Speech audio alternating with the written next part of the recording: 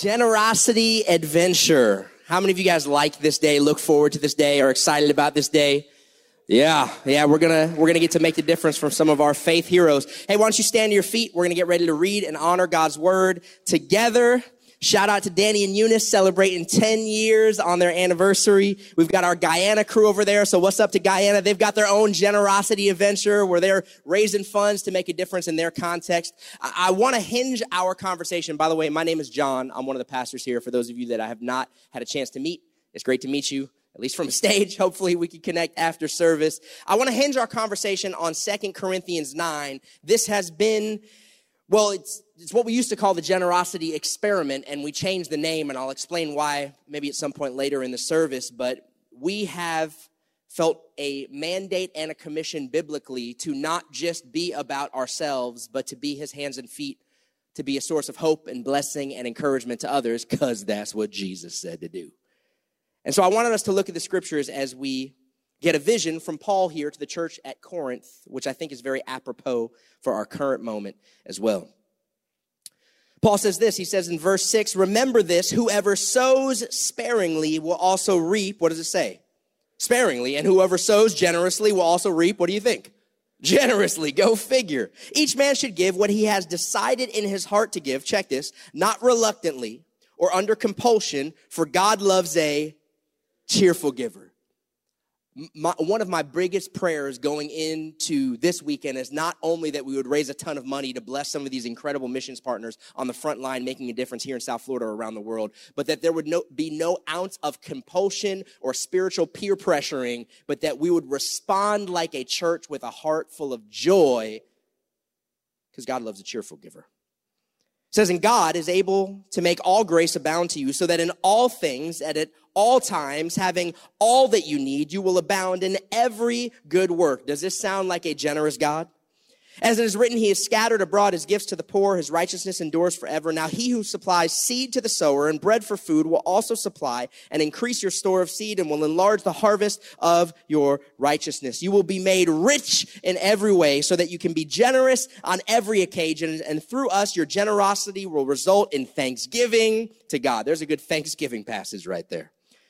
This service that you perform is not only supplying the needs of God's people, but it is also overflowing in many expressions of thanks to God. Because of the service by which you have proved yourselves, men will praise God for the obedience that accompanies your confession of the gospel of Christ and for your generosity in sharing with them and with everyone else. Can you imagine what it would be if we were a community that looked like this, that lived this out? Would you pray with me? God, prompt and move our hearts by your Spirit to follow your path that you intended for our thriving, for our life and life abundantly. Would you invite us by your Spirit to join you on your generosity adventure?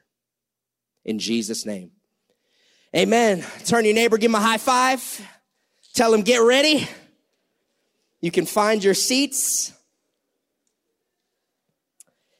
The Miami Dolphins are going to win today, by the way. No doubt about it. I've never been so sure because they're on a bye week. Come on, somebody. My wife and I have two kids. My wife, Nancy, who you met at least digitally on the screen there, and our oldest son, Liam, he's 6. He never ceases to amaze me. You would think at this point I would just be ready for the unexpected, but it was a few months ago, and I mentioned to you guys that we started doing allowance with my boys, some financial discipleship in the trajectory of our peoples, and so we began doing this allowance, and so we were at Publix one day, where shopping is always a pleasure. Why would you go anywhere else? I don't know. It's just amazing. You get the BOGO chicken tender sub. I mean, is there anything better? I just had to get that out. Jesus, come on, somebody. That's the right answer in church.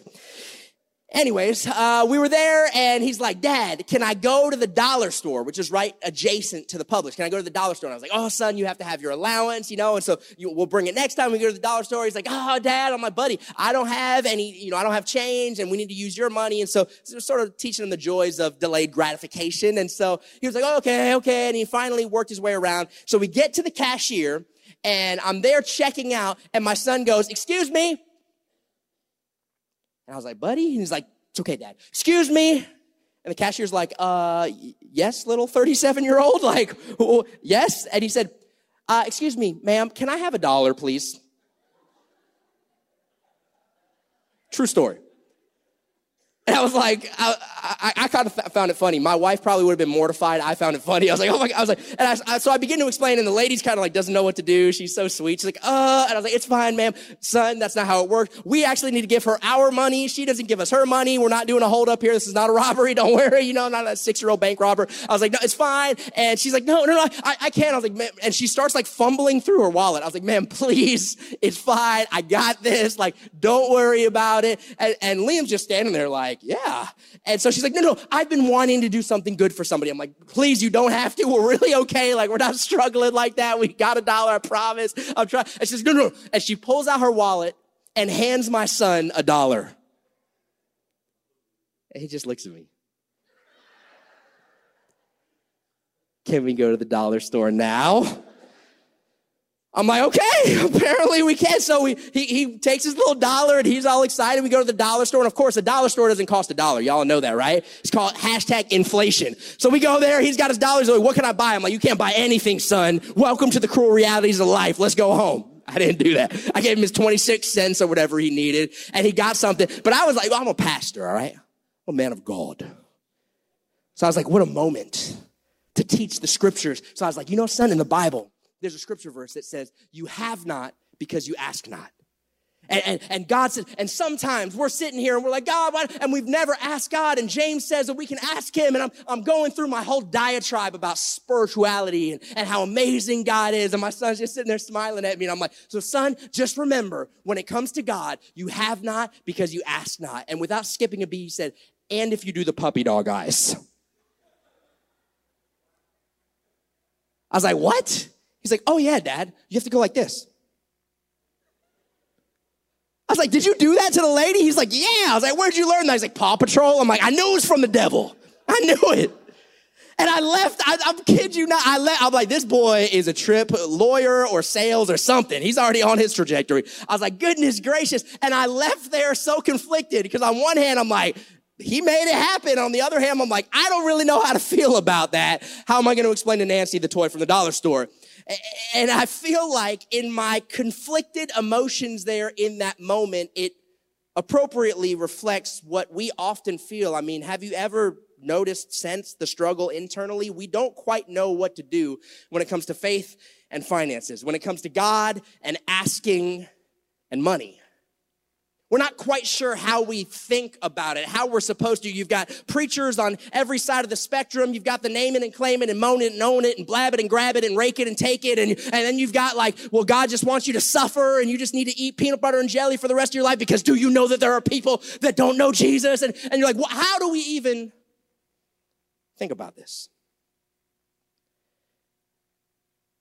I began for the last several weeks really keying in on this subject and as I looked at the current moment that we live in culturally and especially when it relates to this topic, what I have come to be convinced of is that in the same way that a couple weeks ago in the Navigate series, we talked about our culture's approach to sex and sexuality and how ultimately our cultural approach, while seemingly elevated and so sophisticated in modernity, is actually deeply broken based off of the demographic research.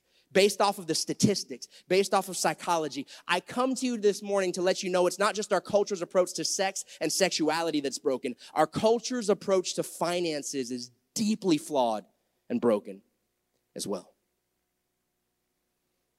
As I dug in and began to research, I found that finances is firmly planted as the number 2 cause of divorce in our nation, just behind adultery and infidelity. If you look in and study, we are the wealthiest nation that has ever existed in history, and yet 63% of Americans live paycheck to paycheck. Well beyond 50%. This is 1 point lower than the worst it's ever been in modern history. You said, well, that's just talking about the reality of the poor. No, it's not. This is not just the urban poor or the rural poor. If you dig in and you look at 6-figure incomes, 6-figure income individuals, the number goes to 50% of those that are living paycheck to paycheck. Makes sense why it's the number 2 cause of divorce. All of the stress, all of the pressure, all of the weight, all of the While more than 40% of U.S. adults say money is negatively impacting their mental health. A recent study that came out with almost 3,000 respondents, they sort of were looking anecdotally to say, okay, what exactly are we doing here? And they said, hey, what words would you use to describe how money and finances impacts your mental health? And they gave them a whole list of words, some positive, some negative, some ambivalent. The biggest descriptor came back from a whopping 70% of those polled. They said when it comes to thinking about money and mental health, the number one response by 70% was feeling stressed. Other emotions people associate with money include worry, anxiety, feeling overwhelmed, and insecurity.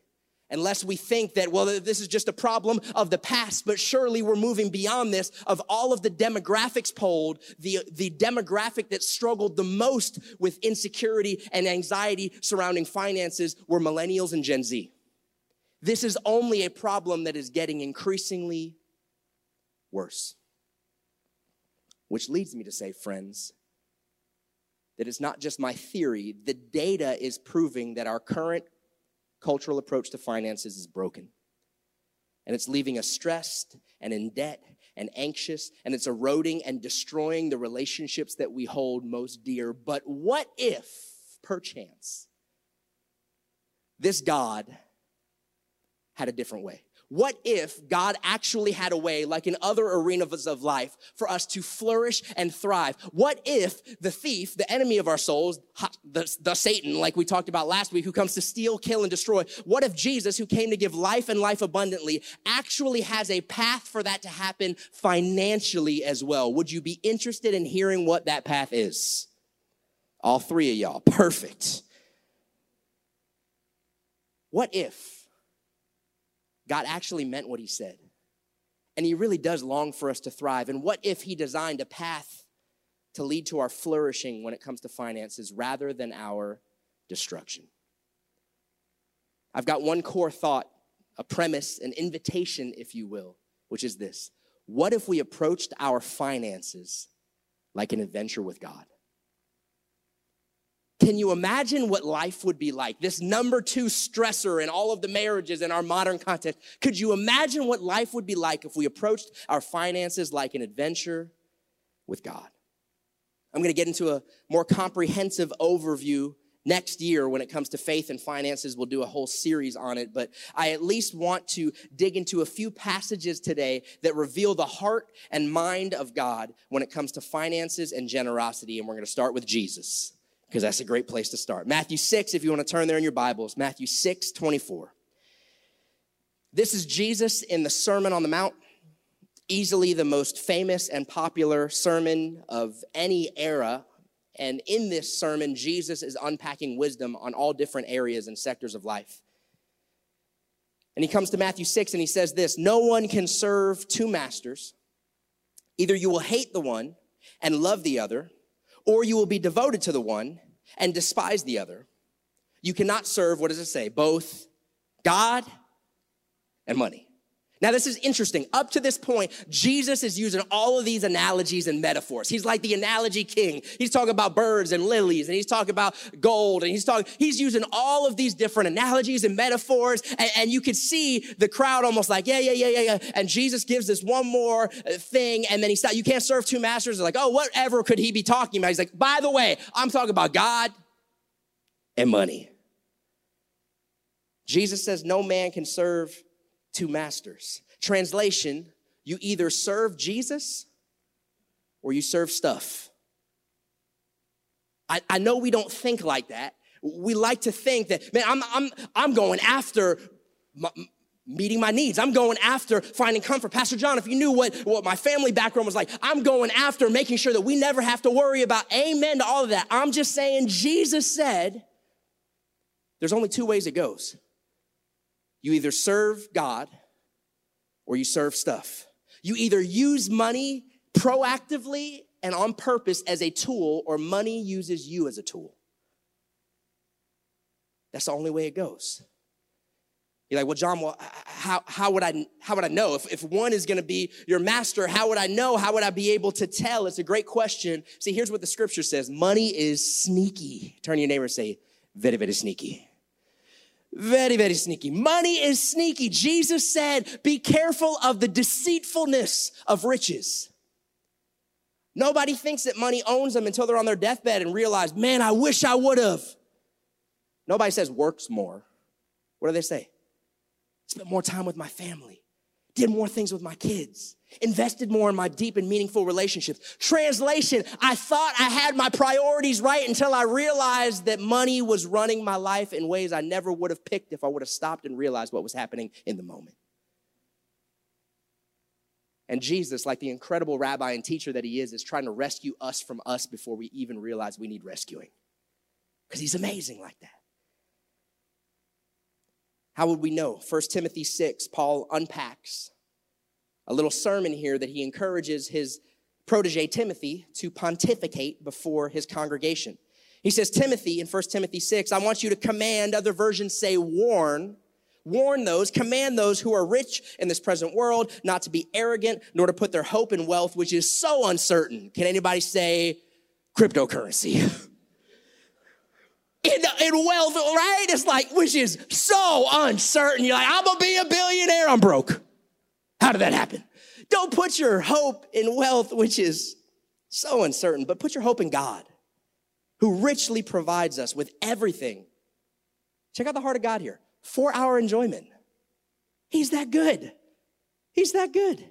Command them to do good, to be rich in good deeds, and to be generous and willing to share. In this way, they will lay up for themselves as a firm foundation for the coming age so that they may take hold of the life that is truly life. Here's the heart of God when it comes to your finances. He wants you experiencing life that's truly life, real life. Life and life abundantly is how Jesus said it. Now, I know there's a chance that I began the passage and you checked out immediately because you were like, great, Pastor John, you go ahead and warn those rich people. I am a college student. Warn them, do your thing. And you just sat back, you're like, yes, I don't have to deal with it. And I get it, it's like the bystander effect of spirituality. Like whenever there's a passage read, you're like, man, I wish my friend was here. I wish my spouse was here. I wish everybody else needs to hear it but you, right? I get it. We all do it. When we want to consider who Paul is encouraging Timothy to preach this message to, we need to look not just at our little microcosm reality, but we actually need to look at the reality globally. Let me unpack that for us. If you make $25,000 or more annually, you can go ahead and pat yourself on the back because you are part of the top 2% of the richest people in the world. You say, well, Pastor John, I actually make less than $25,000 a year annually, so I'm still out of that mix there. Okay, how many of you have electricity? Show of hands. Okay, online, Guyana, you're like, sometimes. Okay, if you have electricity, 25% of all humans live without electricity. That's approximately 1.6 billion people. Anybody eat today or you're going to eat later? Yeah? Okay, if you have food, 805 million people worldwide do not have enough food to eat, which leads hunger to be the number one cause of death in the world, killing more than HIV, AIDS, malaria, and tuberculosis combined. So let me ask you now, in this context, who in this room is rich? Should be almost everybody. And in that light, because you always listen differently, this is a proverbial, is this on the exam? Which really just means, can I take a nap now or do I have to pay attention? Which means, this is on the exam, guys. He's talking to us. All right, so now, let's put our listening ears back on and read it again. Command those who are rich. Okay. Here's what he says. Don't be arrogant. Don't put your hope in wealth, which is so uncertain, but put your hope in God, who richly provides everything for our enjoyment. Command them to do good, to be rich in good deeds, to be generous and willing to share. And in this way, they will lay up for themselves as a firm foundation for the coming age, that they may take hold of the life that is truly life. This is the call. You're like, John, you shared a lot of what not to do. What should we do? Here's what I'm praying that we would decide by God's Spirit and by His grace by the end of our time together this morning in the room, online, that we would approach our finances like an adventure with God. Meaning we would approach our finances with this realization. He is the owner and I am the manager. He is the owner, and I am the manager. Does anybody have a manager in this room? Boss, and anybody been a manager in this room? All right. I worked at my first experience. I have a staff, manage them, but my first experience with management came back in high school when I worked at PacSun. Anybody remember PacSun? Is that still a store these days? It is? All right. Standing the test of time. I worked at PacSun throughout high school, and I worked my way up to be the head sales, whatever. And so if the manager had to go out to another store to get product or do something or run an errand or whatever, I would be the acting manager while I was there at the store. Kind of terrifying when I was consider 17-year-old John in that role. But anyways, that's what they did. And so I was there at PacSun. And let's say that on a given day, Debbie, who was my manager, had to go and do some stuff. She's like, all right, John, you got the store. Hold it down until I get back. And I'm going to be back, in 3 hours or 4 hours or whatever. And let's say that I decided in that moment, there were some clothes I had my eye on, and I just grabbed them and went and brought them to my car. Let's say that I called up a few of my friends and said, hey, man, why don't you come down here? I'm here. And I just said, hey, grab whatever you want and take it. It's on me. And they just took whatever. Let's say that I decided, I always saw those shirts. I just hated those shirts. I'm just going to take them and put them in the back room. I just don't. How do you think that would go for me? Badly, right? One word, jail. That's it. Jail. That's where your boy is going. Why? Because I do not have that authority, right? I'm not the owner of PacSun as a global entity, and I'm not the owner of that store. I am simply acting as the... What if God viewed life and finances just like that? Because he does. I know it offends our modern sensibilities and our absolute desire for autonomy, especially as Americans or North Americans, but Jesus actually talked about this. In Matthew 25, and I believe it's Luke 19, Jesus told this parable, this earth story that has an eternal meaning to it, and he told this parable about this owner, and this wealthy landowner said, hey, listen, I'm about to go on a trip, and so he distributed to these various individuals what they call talents. He gave some 5 talents, and some 2 talents, and some 1 talent, and he said, hey, listen, I'm going on this trip, here's some talents, when I get back, you're gonna have to give an account for what you've done with it. Peace. Took off. They do various things. Some of them act wisely in the heartbeat and the sort of continuing trajectory of what they think the owner would have wanted. Some of them act foolishly or out of fear or greed. And when he gets back from his journey, they have to give an account. Some respond well. It turns out great for them. Some respond poorly. It turns out very, very bad. You might say, great, well, talents. Okay, so I can juggle and do underwater basket weaving. I don't know where that came from. Whatever, we got talents. Well, talents in that cultural context was not what we think about talents nowadays. Talents was actually represented about 20 years of an average day laborer's wages. Check this. He says, Jesus says, imagine life is like this. The owner of everything goes off on a journey and he gives about 20 years of wages to people, and he's going to come back and say, hey, what did you do with it? Did you use it according to my designs and instructions? I was just curious. I'm like, when's the earliest you can retire? Anybody know when? 20 years. This can't be merely coincidental. At least that's the stat that I read in our context. But it's very curious that in the parable of Jesus, it's this large sum of money that represents essentially a lifetime of work. And then God comes back and says, what'd you do? What if we approached our finances like an adventure with God? What if we approached our finances and we decided, you know what? I'm going to take his cues because it's his stuff and I want to spend it and manage it for him. Because I'm not the owner, I'm just the manager. You're like, John, what are some of the instructions from the owner in heaven, right? The earth is the Lord and the fullness thereof. Every good and perfect gift comes from who? It's all his, right? If those of us who follow Jesus, you know that's true. You're like, yeah, it's all God's. He's the owner, I'm just a steward. Okay, so what did the owner tell us to do with stuff? Here's some of it at least. Hebrews 13. It says, do not forget to do good and to share with others, for with such sacrifices, what does it say? God is pleased. I just want to please him. Well, there's one of the attributes.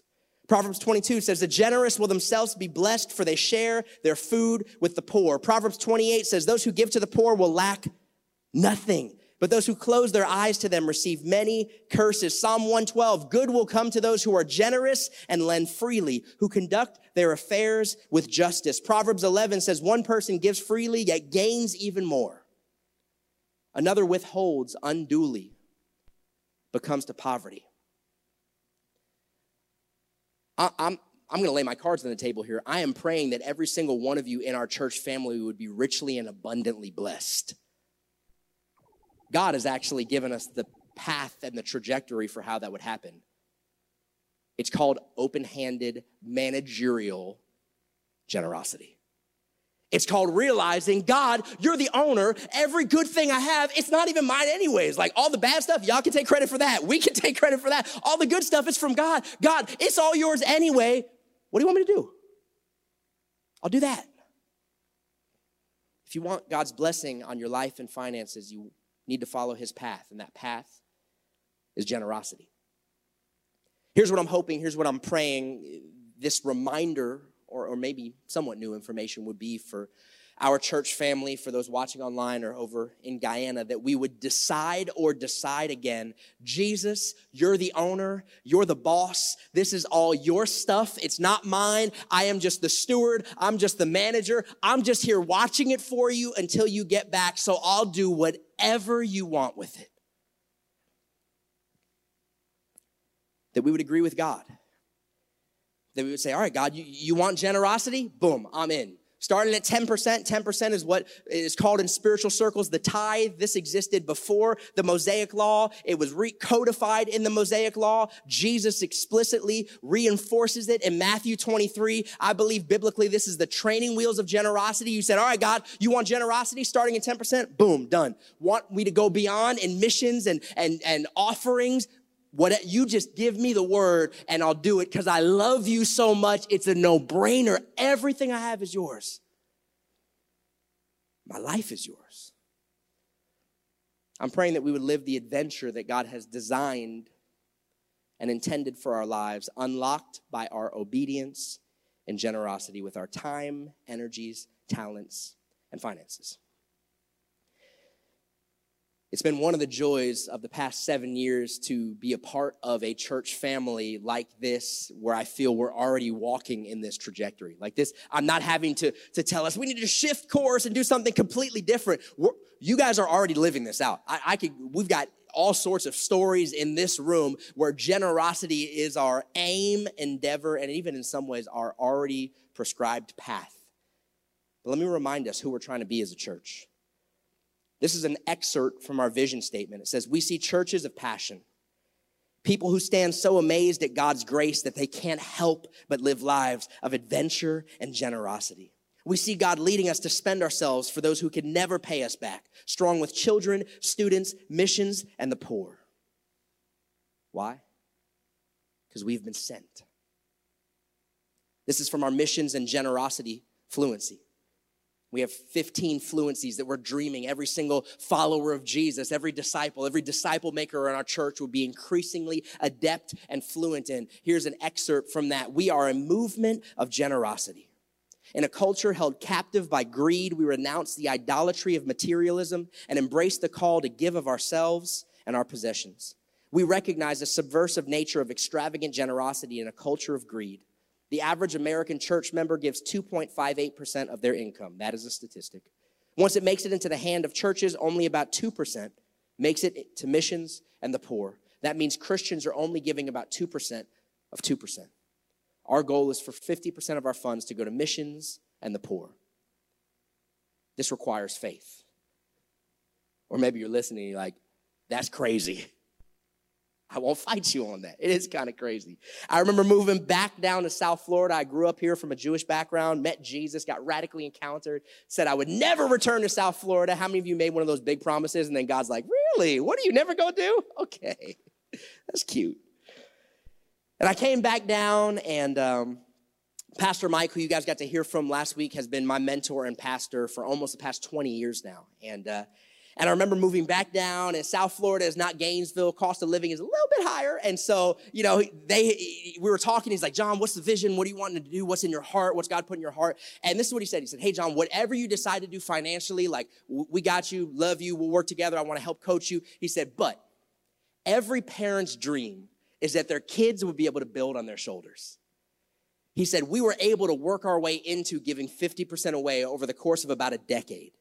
If you guys would be willing to start there, we'll have your back. Like, we'll make sure you guys don't go under. Like, we got you, but like, that would just be awesome. Like, that's been one of my prayers. And so I was like, yeah, I'm going to pray about that. I'm going to pray about that.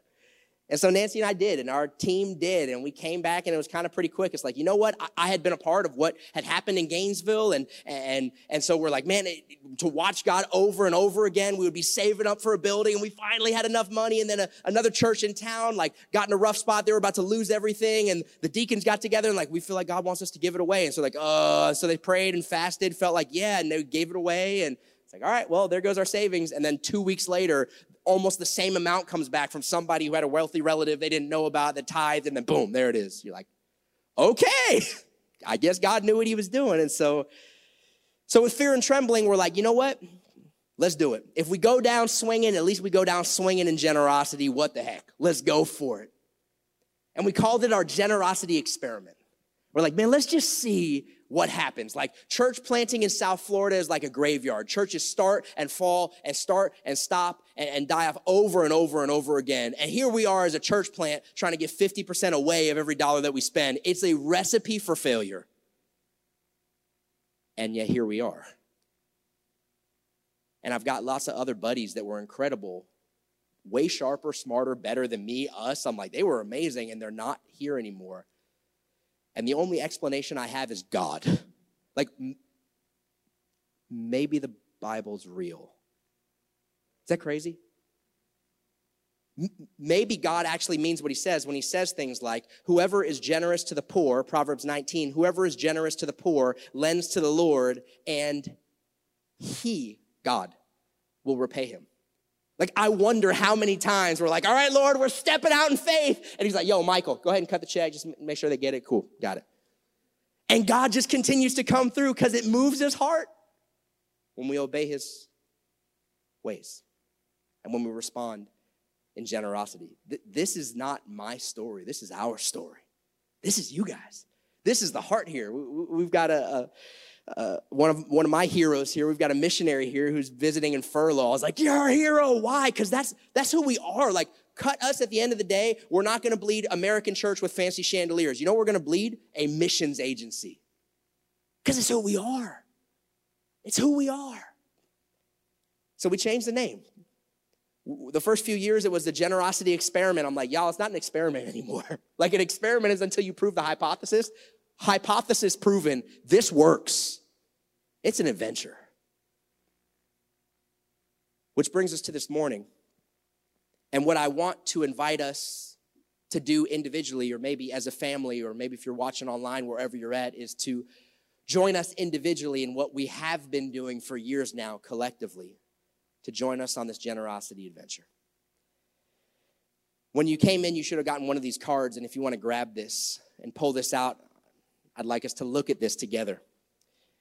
We've got 5 different organizations. Some of them are here locally. Some of them are internationally, and they are incredible. They are thoroughly vetted. In what feels like a past life, I work for a charity foundation. My job was to assess organizations in terms of their financial viability and their impact on the ground. Every single one of these legit organizations is gold star legit. We have visited. We've been there. A lot of them I've been there on the ground for extended periods of time. These are thoroughly vetted and world-class in terms of the effectiveness of what they're doing. I want to walk us through this card, and then we're going to respond, and we'll end our service in a time of worship through giving and then through singing. The first organization is Favor International. You'll see them there on the bottom of the card. Favor International was an organization I was privileged to spend some significant time with in northern Uganda. They started in northern Uganda. For any of you that are familiar with the LRA or the Lord's Resistance Army, Joseph Kony and the horrible war atrocities there, they stepped in the midst of a time when everyone was fleeing for their lives. And And they stepped in with the hope of the gospel. Kara Ward is the director, and her husband, who is a Ugandan man, they started working, and they said, God has called us here. And so they have watched over the course of the decade plus that they've been doing work. They have watched former child soldiers go from mercenaries, get inner healing, get medical care, become missionaries. They've watched prostitutes and women that were abducted from their homes during all of this, who end up getting rocked by the gospel and transformed. And these former prostitutes become prayer warriors, and they go in when there's chaos throughout the continent.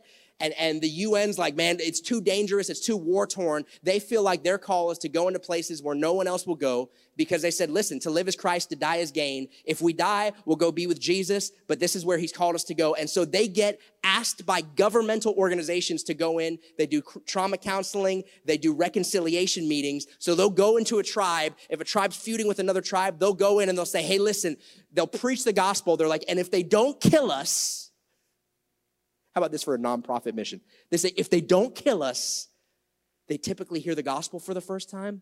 They respond. The reconciliation happens amongst the tribes. They're not murdering each other anymore. And then we get to set up portable Bible colleges, because we're not just making converts, we're making disciples, and we'll raise up from within that community missionaries and pastors who can go and pastor that community. And then they go, because what they experience, they're like, well, this is what we do. So let's find a tribe that's been trying to kill us for decades or centuries, and let's go and preach the gospel of reconciliation there. And if they don't kill us, then maybe they'll respond, and God will bring peace, and he'll bring transformation. Like, they are like the Marines of the kingdom. This is one of the organizations we're trying to raise money for. The next one is the Harvest Drive. You guys, a lot of you that are here from our church family are familiar. The Harvest Drive is an organization located right here within Broward Schools. They hub out of Western High School. They work to meet food insecurity for families here in Broward County, families that are in crisis, families that are in need. They do everything from food. They do supplies for the homes and all sorts of different things. And most recently, we've begun getting refugees from Ukraine, from the war in Ukraine. And so they're providing all sorts of things for these refugees. They're an incredible organization that we've been partnered with for now 7 years. It's a chance to be a blessing to Western, because they care deeply for this organization and be the hands and feet of Jesus in what is largely a Jewish-run organization that keeps saying, you Christians are so interesting. We are, aren't we? You got to hear and have in person Missionary Sam and Life for the Innocent. Missionary Sam and his team rescue kids out of human trafficking all throughout Asia. They provide medical care and counseling to get them rehabilitated and restored, and then they get them adopted into thoroughly vetted forever families, where these kids who often were sold away, trafficked, disposed of, find hope, healing, redemption, and restoration in the name of Jesus. You heard Missionary Sam share, they're starting to have kids that were rescued a decade plus ago come back through their program and start serving within their organization and saying, listen, you guys came for us, we're gonna go for them. That's Missionary Sam and Life for the Innocent. Care Portal is an organization right here in South Florida that works alongside 4Kids. What they do is this is a brand new sort of technology that they've developed, where before kids are ever removed from their homes, they allow businesses, nonprofits, and churches to step in preventative ways so that kids never have to get removed in the first place. They're like, what if we actually reverse engineer the orphan crisis, which we have in our modern context, and kids never got removed because families got the support and the support system they needed before kids were ever traumatized in that way? Does that sound like wisdom to you? They're incredible. And lastly, the Jacks family. These are homegrown missionaries. They spent a bunch of time in Greenhouse, Gainesville. They've been with us here in Greenhouse, South Florida. They work throughout South Asia and the Buddhist world. They're doing everything from English training and language skills training and photography training. Jack is an incredible professional photographer, and so they offer skills and English language learning, which gives social mobility opportunities, and they are also bringing the hope of Jesus and the gospel. Often they are doing church planting in regions that have never had a church in known human history. And those of you that have experienced Jesus and the gospel know that wherever the gospel goes, people flourish and thrive.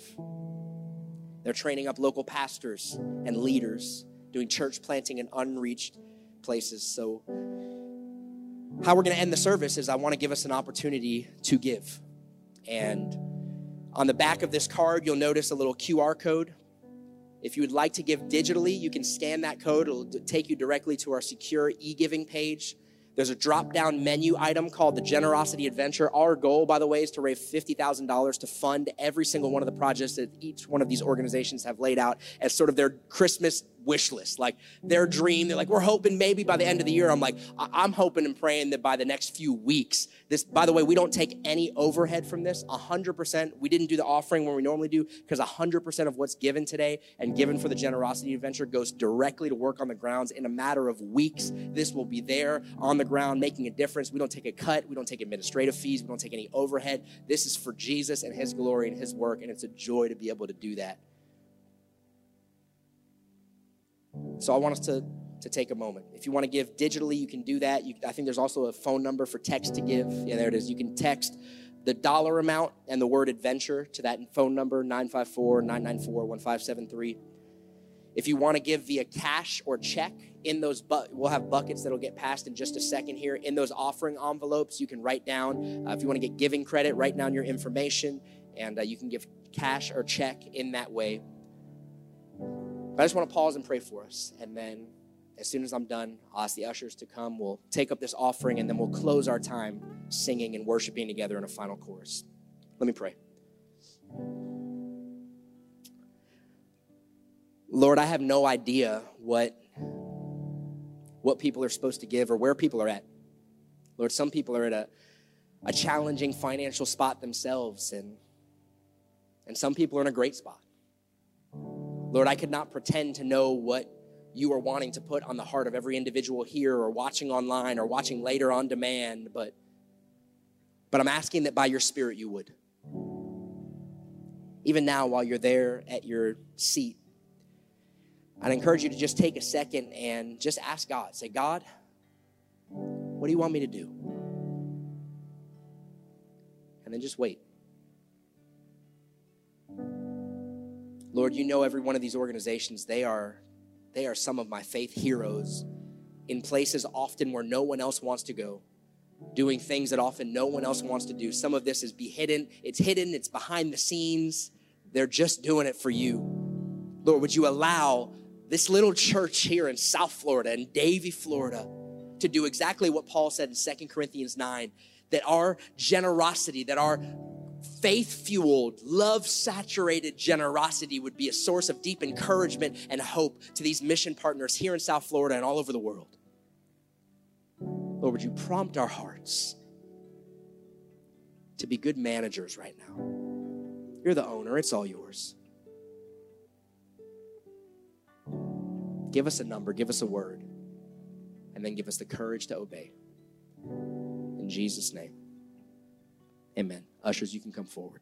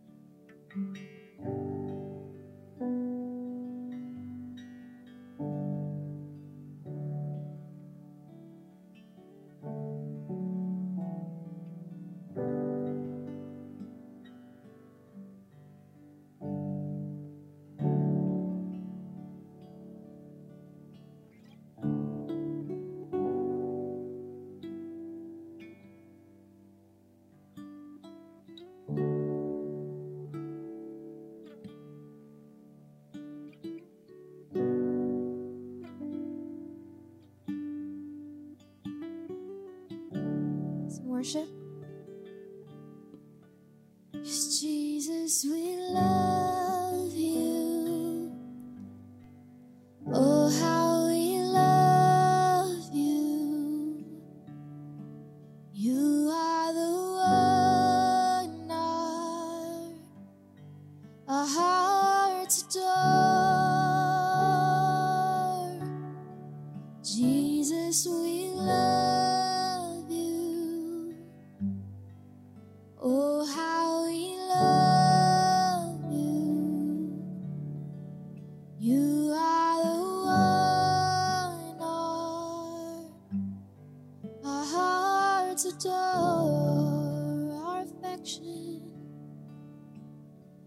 our affection, our devotion, poured out on the feet of Jesus. Our affection, our devotion, poured out on the feet of Jesus. Our affection, our devotion, poured out on the feet of Jesus. Our affection, our devotion, poured out on the feet of Jesus. We love you.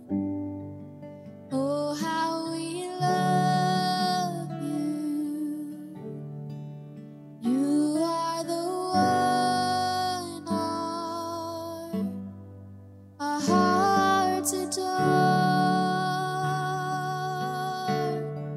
Jesus, we love you. Oh, how we love you. You are the one our hearts adore.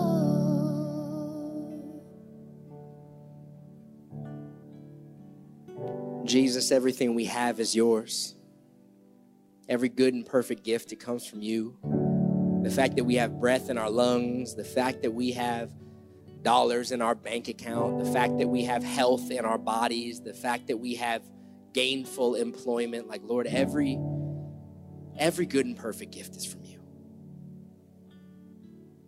And God, my prayer for this church family, for this faith community, is that we would be those who increasingly move in countercultural ways when it comes to stuff, when it comes to money, when it comes to finances, where our culture says get, and in getting, you're going to find your happiness and fulfillment. And what we're finding is that experiment has failed, and we're more anxious, and our relationships are more depleted, and we're getting more divorces than ever before because of it. Jesus, you model a different way. Would you convince us and convince us again that you know best, that your way is the best way, that you have plans to prosper us and not to harm us, plans for a hope and a future. Would you give us grace and courage to follow your lead? Hey, we're going to close in just a moment, but if I could ask some of our prayer partners to line the front up here. If you're one of our microchurch leaders, serve team leaders, one of our prayer partners, if you're here and you're like, man, John, the last thing I need is like offering money stuff. Like, those organizations sound great. Like, I need an organization to come to me. I'm a mess. My relationships are a mess. I realize that even holiday time, while it's exhilarating for some of us, is very painful for others. And before we leave and go out there and grab a slice of pie and linger for a little bit and hang out, there's some really good people in this place, and I think you're going to make some good connections. But before we do that, and I dismiss us, if it would be helpful for you to receive prayer, we've got a team up here that would love to pray with you, would love to encourage you, would love to answer any questions you have, maybe about God, faith, and spirituality on your faith journey. And before you go, if that would be helpful, we would love to do that. If you're online, you can do the same thing and request prayer, and someone will follow up with you as well online. But these altars are open as soon as I dismiss. If you'd like prayer or just to talk with somebody, we've got some of our prayer partners up here. They are great salt of the earth. They're good people. They love Jesus. We'd love to pray with you. Let me close this out. Lord, I pray your blessing over your people. Thank you for those individuals that are here, for those watching online over in Guyana. Lord, thank you for the hearts that I already know that are hearts of radical generosity, that are hearts that are joining you on your generosity adventure. Lord, I pray that you would bless them and keep them, that you would make your face shine upon them and be gracious to them, that you would lift up your countenance, your face upon them, and give them your shalom, shalom, your perfect peace. I pray your blessing on them in Jesus' name. Amen. Amen.